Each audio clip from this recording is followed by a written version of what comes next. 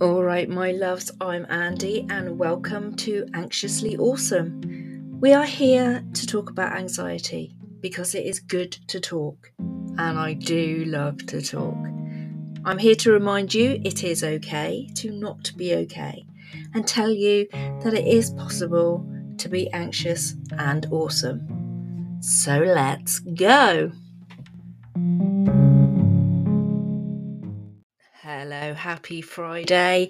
Today's episode is not the one I'd planned. I was going to talk about ADHD this week, but I decided on a last minute change. I've been feeling a little bit meh this week, and it's not a surprise. It's post-marathon blues. You know, I spent months training for the marathon. I pushed my body to its limits doing it. And I also got to spend some quality time with my friends and my teammates up in Scotland, and I miss them when I came home. So to be feeling a little bit down this week is very expected, but it created a little negative worm in my head, and I kind of let it spread. Imposter syndrome was setting in, and I was having some negative conversations with myself. I know very well that how I talk to myself matters, but sometimes I just forget not to listen. I'm sure you have all said things like this to yourself, and it makes you feel rubbish.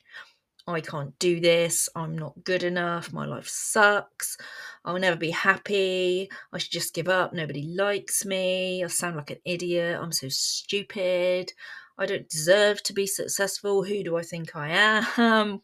Whoa, Andi. Who do you think you're talking to? Sounds familiar though, right? But then I remembered a tip on how to stop the negative chatter. You've probably all heard this tip. You should talk to yourself the way you would talk to a child. Younger you or your child, your grandchild, niece, nephew, the little girl down the road. You wouldn't say those things to them, would you? Imagine how a child would feel, or anyone else for that matter, if you said, you can't do it, you're not good enough, you should just give up. Nobody likes you, you're so stupid, who do you think you are? You just wouldn't say it, would you? Why would you say it? You wouldn't, because it would be hurtful and cruel. So why do we say it to ourselves? You know, life isn't perfect. Things don't always work out or go to plan, but we've got the choice to learn from it or let it destroy us. Choose to learn from it. If something doesn't work out the first time, you shouldn't immediately jump to, I'm useless or I can't do it. No, you shouldn't. Try again. Change how you did it or decide it's not meant for you, but at least you gave it a try, right? Be gentle with yourself. Talk to yourself with kindness and challenge your own negative thoughts. And going back to talking to a child, if they said to you, I can't do this, you would say, yes, you can. Just try. So speak to yourself like that. Encourage yourself like you'd encourage a child. Believe in yourself and have a little faith. So what can you say to reframe the negative self-talk? Oh, instead of saying, I can't do this, say, I'll give it my best shot. Or instead of, I give up, say, I'll try it a different way. Instead of saying, I'm stupid, say, I need to learn more about this. Instead of saying, and I say this one a lot, I'm a mess, say, I'm only human. And instead of saying, what if I fail, say, what if I fly? Flip that negative around every single time. You know, we are our own worst critic or we are our biggest cheerleader. Be the cheerleader. Be your own cheerleader. Remember, your thoughts are simply that. They are thoughts. And you can choose what to think.